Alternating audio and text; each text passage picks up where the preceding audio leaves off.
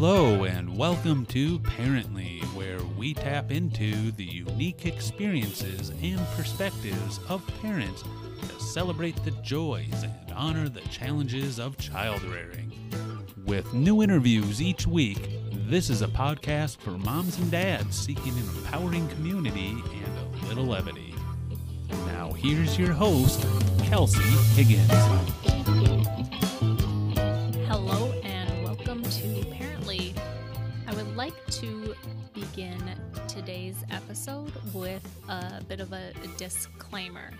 Due to the alarming nature of today's topic, I highly discourage listening around children. Additionally, please consider skipping today's episode if conversations regarding child exploitation will significantly impact your emotional or mental well-being.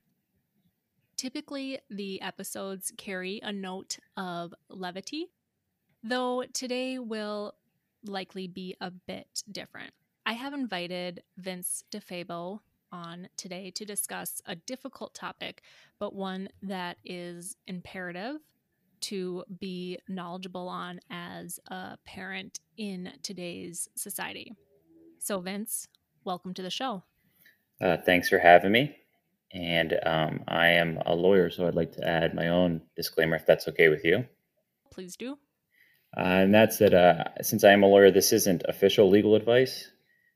This is just for informational purposes only. To get legal advice, you should check your own state and local laws and hire your own personal attorney to make sure that you're getting the most up-to-date and the most professional legal advice. So this is more just a general informational legal purposes. Thank you very much. Let's talk a little bit about your career then. What has been your experience in this difficult topic from a career standpoint, and more or less, why do you have opinions and knowledge to share on this conversation? Yeah, that sounds good. So just a quick background about myself that brought me to this topic. I am a lawyer. I graduated from American University, and then after that, I joined the military and became a JAG. And during that, I have 6 years of experience doing what we call military justice, which is court martials. So prosecution, both on prosecution and defense. And then I recently also have gotten my advanced law degree in cyber law, and that's LLM. So I have a sort of educational and practical experience in this background. I'm sure we'll get into it a little bit more too, but I've dealt with cases involving what we call child pornography. We frequently refer to it as CP.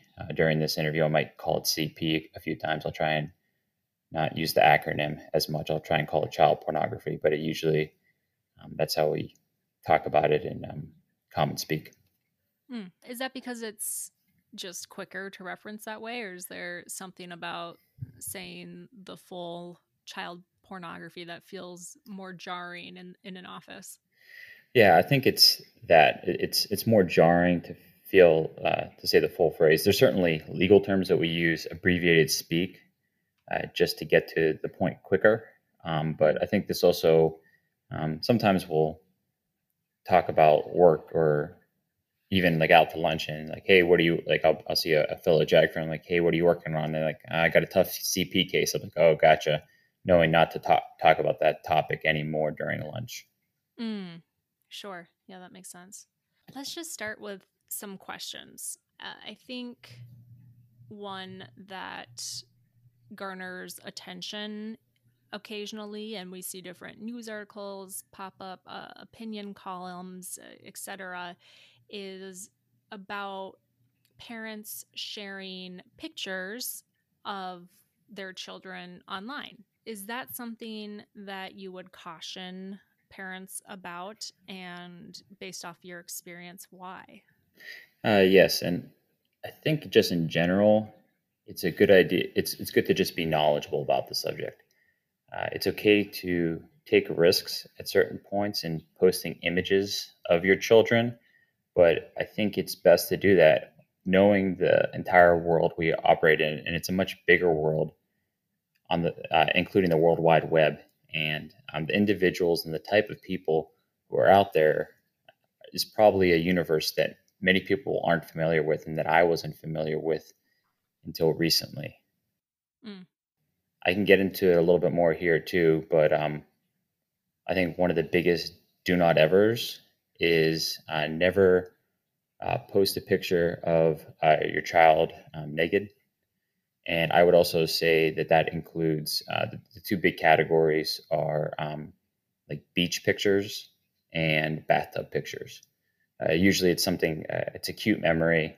Someone's having bath time with their cousins, or someone's having a kid's at the beach and they get sand in their diaper and they take off the diaper and then they're running around the beach, and it's from your perspective, it's a cute picture. Mm-hmm. But from a predator standpoint, that is an image that they can use for their own personal purposes. I can get into it a little bit more too here, but there's individuals who collect those images like other people would collect comic books or recipes, and they have entire libraries and catalogs of images just sort of filed and stored away. There's a case that I worked with where there was an individual who even knew that we were sort of onto him, and he had taken evasive measures, and it was shocking that he hadn't wiped his hard drives, because you would just assume that somebody who knew that was sort of onto him, he would have known to wipe his hard drives of those really horrific images, but he was so into his collection that he did not do so. That's terrifying. What are your thoughts on those cute pictures with, occasionally I see those posted with a smiley face over, private parts, or a rubber ducky or something like that. Does that have any kind of impact? Yeah, I mean, any image that you're putting out of your child can potentially be exploited. There's certain things you can do to safeguard yourself, but that doesn't necessarily mean that that image won't be shared multiple times. I wasn't aware of this community and the way that this works, but there are online communities that share these images via peer-to-peer. And one of the horrifying natures of these images is that they pop up again and again and again. So once your child's image has been sort of brought into that community, it's in that community forever. One of the really disastrous horrible things about this is that these children can offer victim impact statements to use during sentencing, and because they found that otherwise they would be calling these children tens, if not hundreds of times a year to say if they wanted to have a victim impact statement. So once your child's image is out there and in part of one of these like just horrible communities, it's there forever. So wow. I would sort So of there's no closure or resolution, even as predators are detained and sentenced. Correct. I mean, there is some semblance of that. Victims have the right to be notified if they want to. Most choose not to, which I understand why. Yeah, you can know that like the sentences that these guys are getting, but it's a crime that you're constantly being re-victimized. I'm sure that there's unfortunately been some either some of your listeners who either know personally or either through friends or family of like the concept of like revenge porn, of somebody posting pornographic images of them on the internet, and just how it's a constant victimization concept where those images are out there forever. Mm-hmm. Oh, one interesting thing, and I'm sure I heard you say guys. I'm sure there's stats out there on this, but in your experience, has it primarily been men who are predators? Yes, I think only time that I've ever heard of female. There's female involvement, but the only time I heard of it or came across it was somebody who was part of a exploitation ring in which the female was being an enabler and helping to identify children who could be exploited, and the pictures were actually being taken by a male individual. But I'd say I don't know if I've come across a particular case in which sort of the end user, the person who's actually viewing these images, is ever a female. I'm sure there are cases and situations where there are females who engage in this behavior. We talked a little bit about posting pictures of your child online and what potentially could happen with those images. Are there platforms that are safer than other platforms? Meaning, if I post share images of my child on Facebook, does that run a different risk than posting images of my child on my website versus posting images of my child on a shared drive? Yes, absolutely. There are anytime you have an image of your child, or any image for that matter, there's always the potential that you could get hacked and those images could get lifted, especially if it's in a cloud, or on a social media. That this is probably an oversimplification, but essentially, cloud sharing is basically somebody else's computer, and social media you're keeping those images on somebody else's servers. That said, there are companies that do a better job than others, and then even within companies, you can increase your own ability to protect images. So in that regard, I would say that if you're going to, like, for example, Facebook, you can increase your privacy settings, which aren't the default settings. I would encourage that for anybody anyway, to make sure that your images aren't being shared with everyone. But you can increase your privacy settings. I would also say that there is, and I think some of it's maybe obvious, like if you're posting on Instagram, that's going to be a platform that's going to be more easily accessed than others. However, I would caution that one of the things that I think is a false sense of security that I do think that people should be aware of is that places like Snapchat and certain features on Instagram aren't completely safe. They are certainly safer, so the general user isn't going to be able to access a snap or the story feature in Instagram. However, Snapchat in particular was recently the subject of an FTC complaint in which they had given out a false sense of security in how their data was managed. Specifically, that they weren't really having unencrypted versions of their snaps, that the users weren't actually being notified if screenshots were taken of those images, and they also were misrepresenting how much data they were collecting on individuals. So those platforms are certainly not as safe as they might first appear. I don't know if a whole lot of people are sharing images of their children on YouTube, but if you are sharing videos via YouTube, I think this also sort of goes to the story goes to the example of like how hard it is to actually get those images erased. There is a individual, you might have heard of her, Allison Parker. She was a 24-year-old reporter who was shot on camera.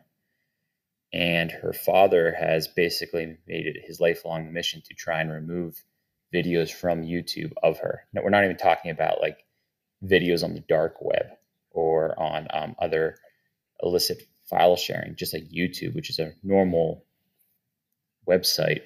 Mm-hmm. And he's had a tremendous uphill battle because uh, YouTube is slow to remove those videos, and then basically, if those videos are shared, then people are finding ways to save them onto their computers and personal devices. And so he's constantly being re-victimized because the the death of his daughter is constantly being rebroadcast. Um, Mm. and so and that's the crazy thing is these are like the good, quote unquote, good companies. Right. The the illicit companies, obviously, like they're not even close to making these types of representations. Um, I would say that a lot of people, if you send anything, like if you send it encrypted, generally that's a safer way to send anything in general, including images of your kid. And then also, Apple generally has a pretty good track record of privacy and security. I think that's part of their business model. It's not necessarily anything um, tied to the law, which is also sort of the scary part of a lot of this privacy and file sharing, is that a lot of this information and images is just companies deciding on their own to sort of have sort of a heightened concern, but there isn't necessarily the legal structure in place that there probably should be to Mm. protect the sharing of your children's images. We'll be back after a short break. Today's episode is sponsored by Strip. After several months of maternity leave, I am back to work, which means I'm also back to wearing makeup. While I do enjoy wearing makeup, I have never enjoyed the process of removing it at the end of the day. Until now, I've been using a new product I love called Strip. It does more than just remove your makeup, though it does do that well. It is skincare that truly nourishes your face with nutrients and vitamins, leaving behind noticeably healthier looking skin. It's made up of clean ingredients and it doesn't have a zillion steps that, frankly, I just don't have time for. I've even shared it with family and friends, and we all agree it leaves your skin feeling so soft and looking replenished. My favorite product is the Caviar Jelly Remover. It removes my makeup while hydrating with these fun, bursting nutrient bubbles. Support your favorite podcast with an awesome product. Check out Strip and use my discount by visiting stripyourmakeup.com/parently. Strip your makeup, not your skin. Now back to Parently with your host, Kelsey Higgins. Are you familiar with what's going on with TikTok right now? And I'm not necessarily talking about the Trump banning it, but there was concern recently in the news with how TikTok was gathering information. Yes. So there is information that's always collected on every single individual user of your social media platforms. What we talk about in terms of cyber law and the cyber community is that if you don't know what the product is, then you're the product. So if you're getting a service for free, like a social media service, then you are the product of that service. Um, if it's a U.S. company, they're generally bundling that and selling it for ad revenue. If Mm-hmm. it's and this is probably once again an overgeneralization, but if it's a Chinese company, then they're potentially bundling that information for exploitation. Either like it's interesting because like yeah, company like countries like North Korea has been known to sell private financial information, and TikTok is a Chinese company, so they haven't been there isn't publicly available information on them doing that. However, they could the way that China's national security laws are structured, they could potentially exploit that information and just sort of gather it. I think why that matters for a parent, I'm probably trying to bring it back to that, is that if you are the product of your social media, you're by putting your kids' images out there, they're potentially becoming the product, and that information can potentially be sold or exploited. That's really interesting. It, you know, is cyber law, how long ago did that even become a field that you could study? I'll kick myself because I'll think of who said this quote as soon as I get off. But there's this quote that there's not the study of a horse. So there's likewise, there's no such thing as the study of cyber law. So it's you can make the argument that it never really existed, and it's just sort of a amalgamation of current areas of the law. But I think it gave rise probably in the 90s as the internet became more popular. It's with sort of the erasure of definitely state borders and more international borders. It became more important to try and study sort of how laws, how like conflict of laws and how laws work across jurisdictions. And there's some crimes that are as old as time. There's some that are sort of new to the internet age. Sure. So going back just to kind of how we kicked off the conversation, is there any way for a parent to know that an image of their child has been quote unquote stolen? Or is it not until it's discovered within that, community of predators, for example, that the parent would be notified? And as a follow-up to that, is it always possible to notify the original or to trace the original owner of that image? Yeah, those are all good questions. I'll try and take them in order. It's essentially very difficult to try and know if your image or any sort of file has been lifted. You can think of all the data breach notification you get about, oh, I didn't realize that I even had my information on Equifax, and now I'm getting a report that my information was stolen from there. It just there's a vast amount of information and data that on us that are being sort of lifted. And whenever you access like any social media site or any sort of website, you're basically implicitly consenting to have that image be theirs. So you don't know what the hacking and you don't know what the sharing is going on there. I can give you a quick story too of how scary this is. So I was working a case with one of my co-counsels when I was a prosecutor, and it's a horrible thing. It's one of the worst things I've ever had to do in my life. Is you get basically these files, and you have to go through and be like, which child pornography image are we in charge?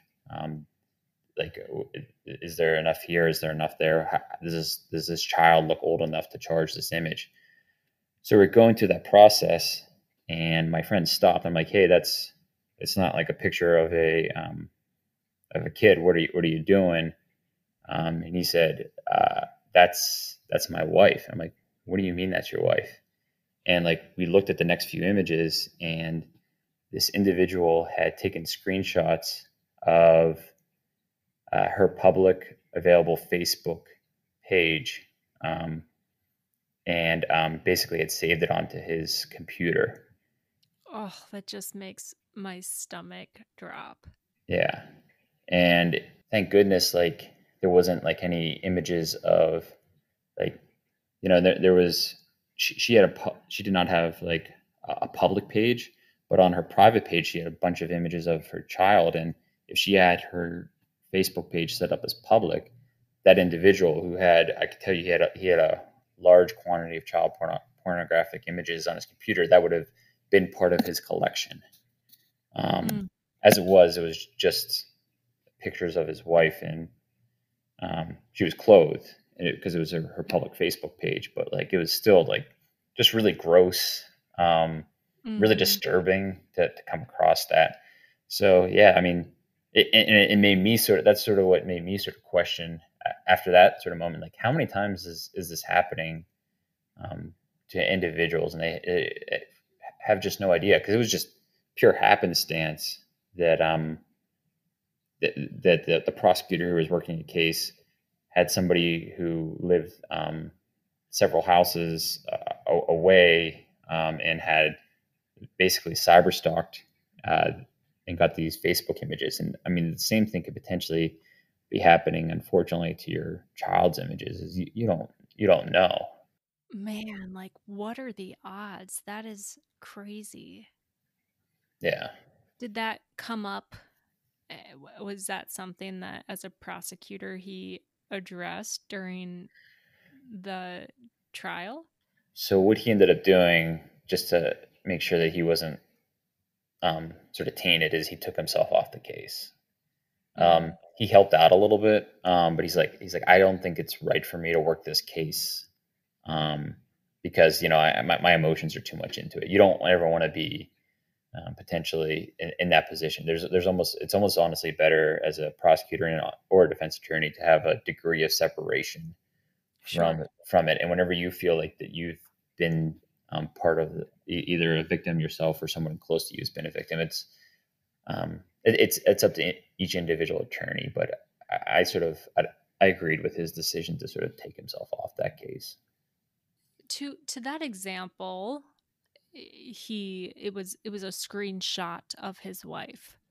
Right. Unless he if it would have been you looking at that image and you would have, flipped the pages and continued, like, would that wife have ever known that she was a part of that person's collection? I don't know if she still knows to this day, to be honest.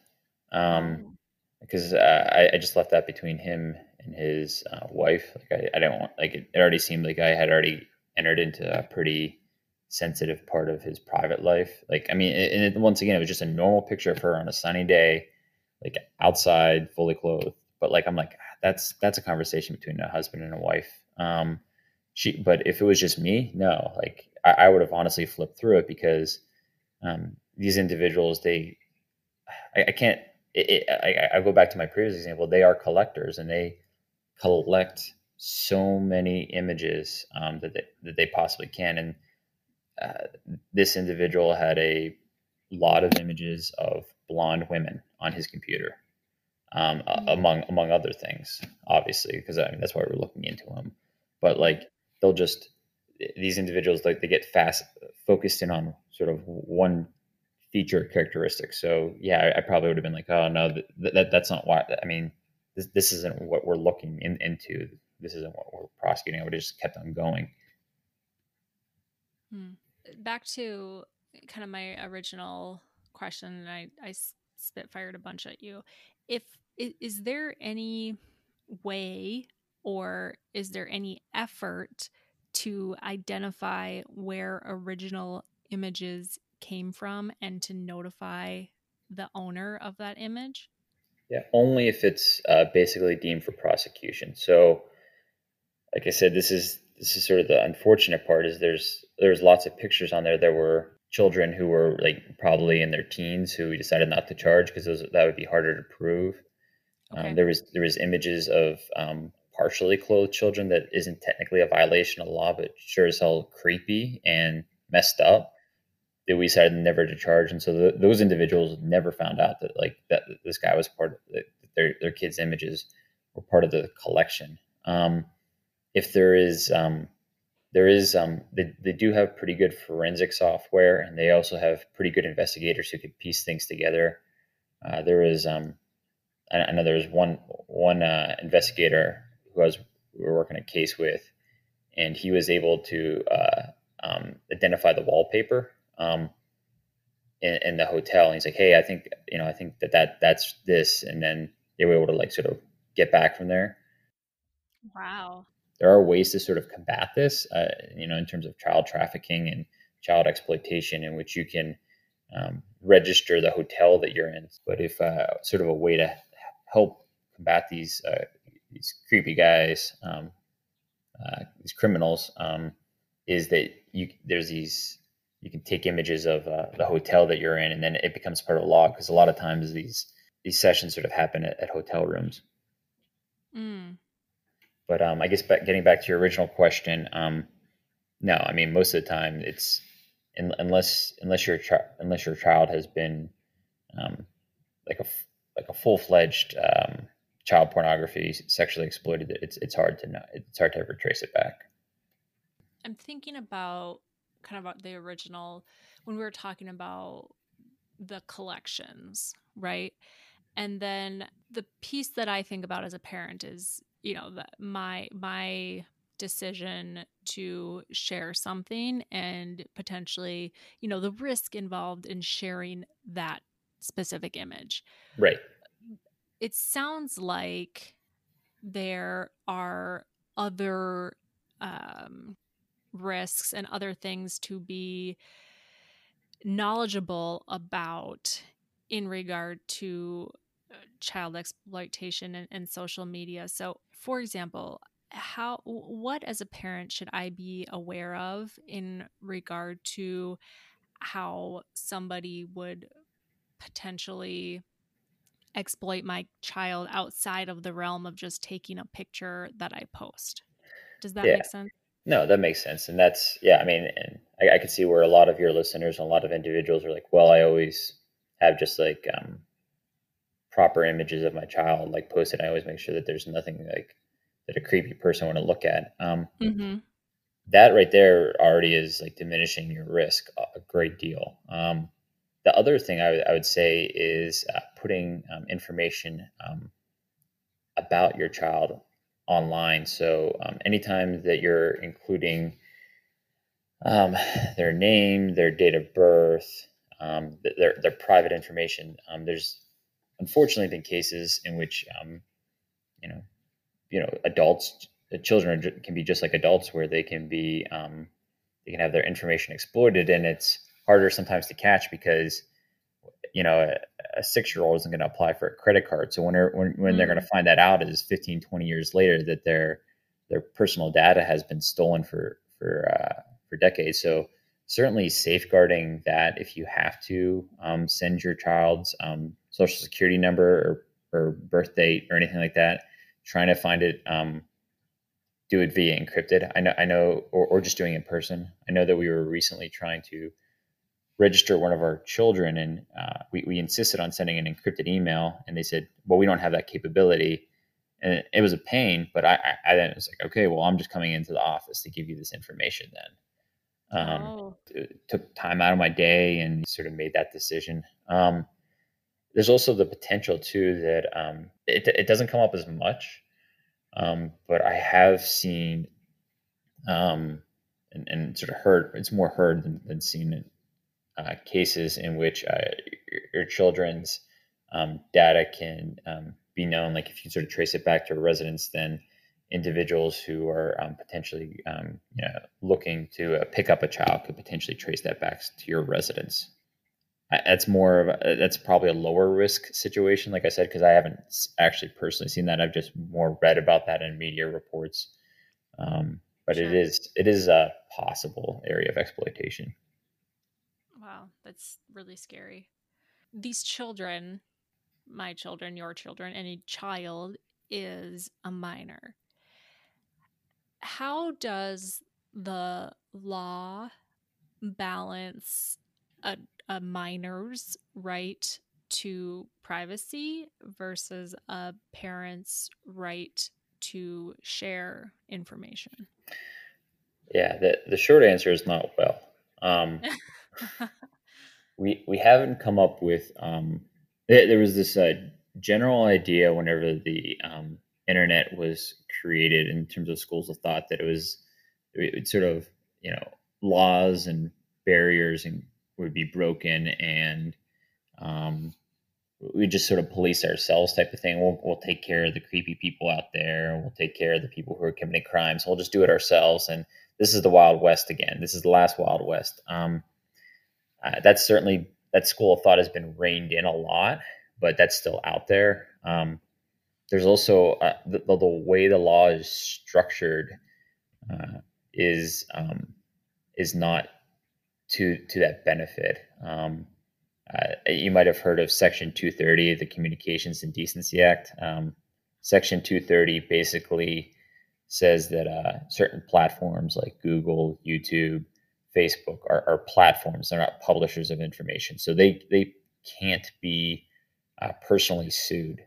So if you're a child and your images or your information is posted by your parents, there's not a whole lot you can potentially do about it down the Mm. road. There are some user policies and guidelines. YouTube, for example, is trying very hard to create policies of sharing, of making a safe space for children. And same thing with Google; they're working on it, but it's their own policy. And if it's your own policy, the way to address this, it's like that individual who I talked about who had images of his daughter being shot. Is you file an FTC complaint. So filing an FTC complaint is a hard shot from going to your local courthouse and filing a complaint or a violation of privacy action, which you could potentially do in terms of like a peeping tom type situation, or somebody like breaking into your house and selling and stealing your information. So FTC complaints are, it's an area of the law where it's, so the area isn't ungoverned, but I would say that it's at this juncture, as we sit in 2020 in August, it's not highly governed. So there's not a lot that can be done besides basically trying keeping these companies to their own users in terms of agreements. Down the line, maybe we'll be talking in 5 years from now. There's talks about reforming Section 230. That might change, but that's not where the law stands today. We'll be back after a short break. Today's episode is sponsored by Strip. After several months of maternity leave, I am back to work, which means I'm also back to wearing makeup. While I do enjoy wearing makeup, I have never enjoyed the process of removing it at the end of the day. Until now, I've been using a new product I love called Strip. It does more than just remove your makeup, though it does do that well. It is skincare that truly nourishes your face with nutrients and vitamins, leaving behind noticeably healthier looking skin. It's made up of clean ingredients and it doesn't have a zillion steps that, frankly, I just don't have time for. I've even shared it with family and friends, and we all agree it leaves your skin feeling so soft and looking replenished. My favorite product is the Caviar Jelly Remover. It removes my makeup while hydrating with these fun, bursting nutrient bubbles. Support your favorite podcast with an awesome product. Check out Strip and use my discount by visiting stripyourmakeup.com/parently. Strip your makeup, not your skin. Now back to Parently with your host, Kelsey Higgins. What's interesting about this conversation is feels like this is the first time, like this generation who are becoming parents now or who are young parents is really the first generation to have the opportunity or to have to make decisions about how and where to share images of their children. And I think it's just a really interesting time, and it will be interesting to see those who are children now, how their experience, either having their information shared by their parents or not, will affect what they do with their children. No, I completely agree, and we're in uncharted territory because it's exactly like you said. We don't know. I mean, you're getting hundreds, if not thousands, of images logged of you as a child every single day, and you could wake up and be like, "I wish all of this information wasn't out there about me." Which is another consideration that to make whenever you're publishing information is that you're basically making the decision for your child that their images are going to be in the world. I know this is a little embarrassing, but I think it helps illustrate the point.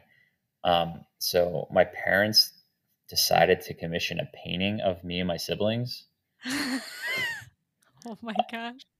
Which I feel like that's in like every hysterical comedy. where it's like the oil painting on the wall of the family. We never wanted to take prom pictures, like, because it was when we were kids, like, we never wanted to take prom pictures at our house because it was really embarrassing to, like, people show up and be like, why is there a oil painting of you?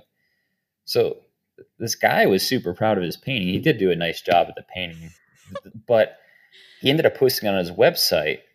And I was in college and I was just like hanging out in my dorm room, and oh my god, like everybody's like laughing and they're like, "Oh, hey, DeFabo, I guess you're so good looking. You just had to be like pictured in art." And it was like what are you talking about? I had no idea this guy put this painting on his website. Oh my gosh. I saw it and like everybody knew about it, and like in the grand scheme of things, it was like I was of college age, and it's embarrassing, but not super embarrassing. But yeah, I mean, and that's just like a regular guy being able to like find images of you, like, and I wouldn't necessarily discount the abilities of teenagers. If there is some teenager who is snuck in and listened to this podcast, I'm sure that they're like I know that they probably know how to do a lot of these things on the internet in terms of hacking and searching, that they're like, that we don't even know about, that they're potentially an area of your child being cyberbullied in the future, of if those images, if there's any images out there. Now, once again, that's probably a low risk, and how much cyberbullying can really, like, if there's a picture of, for example, like my daughter on the swings, like how much is she really going to get cyberbullied over that, right? So that maybe the Right. risk for something like that is pretty low, and it's like, okay, like I can take that risk because I really want to share with my community this picture of my daughter on the swings, and it's one picture, and maybe she's not really going to get cyberbullied over a picture like that. But um, other images, you just have to sort of try and work through the decision tree of how they can just be out there and potentially accessible by individuals. I'm curious, did that artist obtain permission from your parents to post that on his website? That's a good question. I don't know. And I asked because so I had an experience that when my son was born, I wanted to get some pictures of the three of us as a family, my son and my husband and I, and just because you know how it is when you have a newborn, you're so busy doing things, and anytime the three of you are together with somebody else in the room, you're not necessarily photo ready. And I just wanted some nice pictures to capture that moment in time. So I I did some research and I hired an experienced professional newborn photographer. And we had scheduled the time, et cetera, put down the down payment. And I was looking through the contract, and I would just really encourage parents, if this is something that you want to be careful about and knowledgeable about, just make sure that you're doing things like looking through the contracts in any kind of engagement, because what i what I found was that she had full ownership to post the pictures on her website and any kind of marketing materials that she wanted to use. And it was a standard clause in the contract. And I asked if she would be open to changing the terms, explaining that that's not, my husband and I aren't interested in having our kid on the her website or any marketing materials, or our family in general. And she obliged, but she gave me the impression that no parent or no client had ever asked her that before, and I just found that fascinating. Yeah, and good on you for actually reading the actual contract terms of something you're signing. I know that my wife gets annoyed with me because she's like, just sign it. You don't have to read all those pages of documents. I mean, if it's our mortgage, she's happy for me to go through all those pages. But if it's, if we're just like authorizing Jiffy Lube to like, change like our oil, she's like, you don't really need to spend time reading that. But no, I mean, like the other place where that happens a lot and where parents aren't, certainly, yeah, that's one that I've heard of, is in terms of taking pictures for an informal setting. The other one is if your kid's attending camps or some sort of sporting event. You might not realize it, or hopefully it's a standalone form, but a lot of times you're consenting away for your child's image to be used in marketing, and you don't even know that your kid's picture is being taken. So they'll go to like some sort of kids day camp, and you don't part of the form. One of the forms you signed was that your kid can be used in marketing, and all of a sudden your kid's ending up in brochures. Right. Which is seemingly harmless, but just back to the original point, if you want more control over where and how your child's images are used, you just need to be more aware of the different ways that they are being used.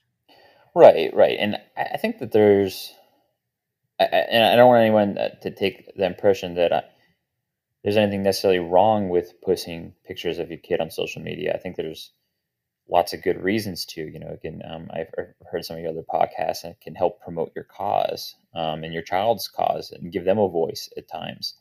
I think there's also like, okay, well, I don't care if my kid ends up in the local YMCA pamphlet. Like in fact, I think that's kind of cute. Like that's fine, but like I think the important thing about this conversation is that parents understand the risk and they're making those decisions rather than just sort of operating blindly. I have an experience from my childhood to share as a part of this. And to be honest, I don't actually remember if it was me or my sister, but you know how things kind of blur together when you're younger. Anyway, we received a phone call to the house back when there were landlines, and the caller identified himself as somebody with the health department and said that he was taking a survey. After having identified who was speaking, proceeded to ask really inappropriate questions. I distinctly remember one being, "Do you have pubic hair?" And Mm. we went through the call, and after the conversation, hung up, thinking it was somebody with the health department, but being disturbed enough to say something to my parents, who then called the police, and the police came.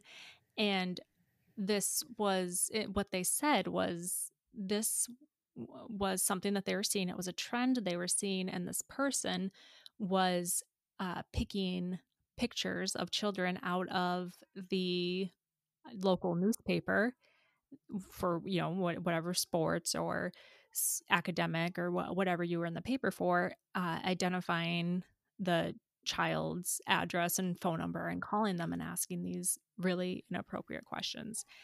And you can only imagine what he was doing with that information or why he was asking those questions.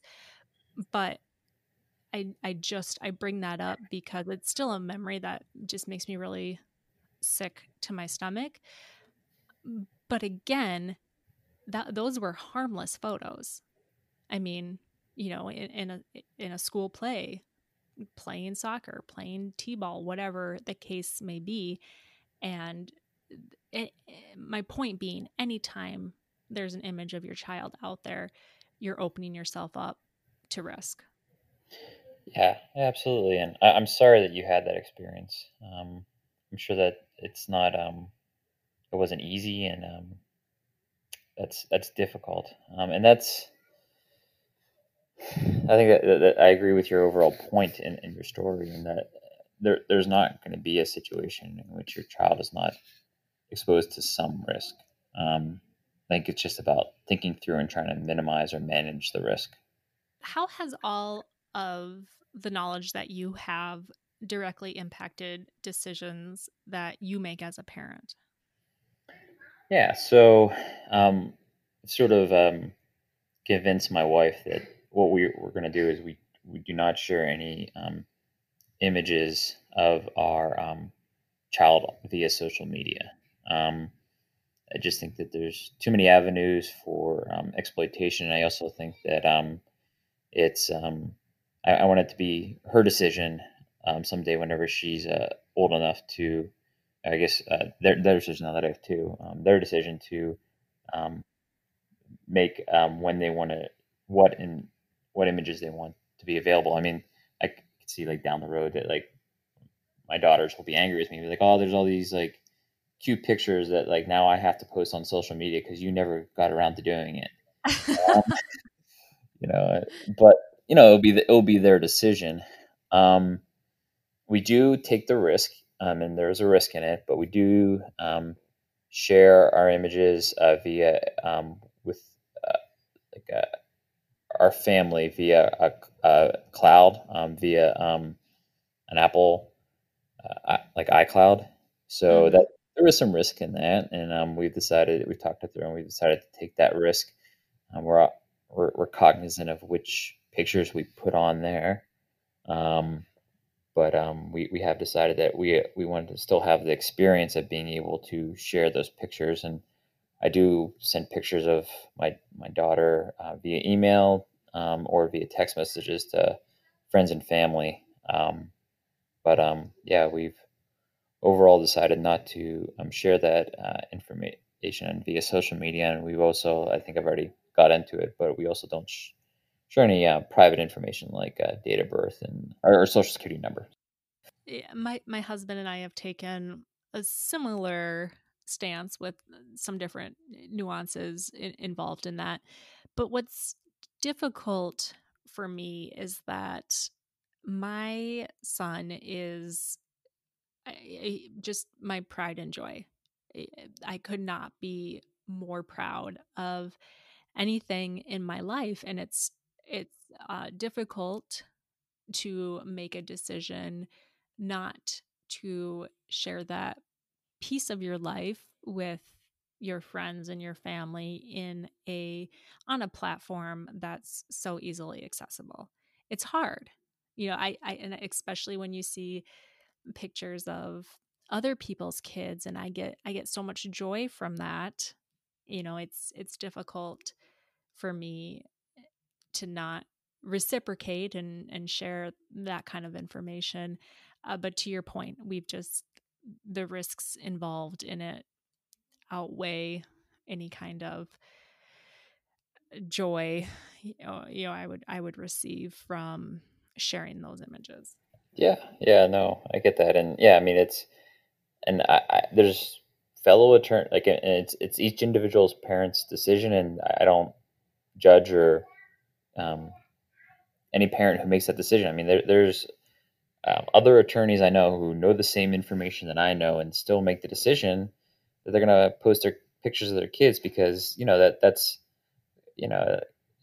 the best part of their life. It's the best part of my life. It's the best part of their life, so they like to post it. I think some another potential tip that you can do besides being careful about which images you post is maybe every once in a while take those pictures down. You know, Mm, like there's like the exploitation factor certainly of if it's out there one day, it's out there forever. But your risk curve goes down if you're like, hey, I'm gonna put a 60-day clock on this picture. I'm gonna or just like whenever your spring cleaning is, like maybe that's whenever you also clean up your social media and be like, I'm gonna take out down like 90% of the pictures of my kids or all the pictures of my kids up to this point. yeah.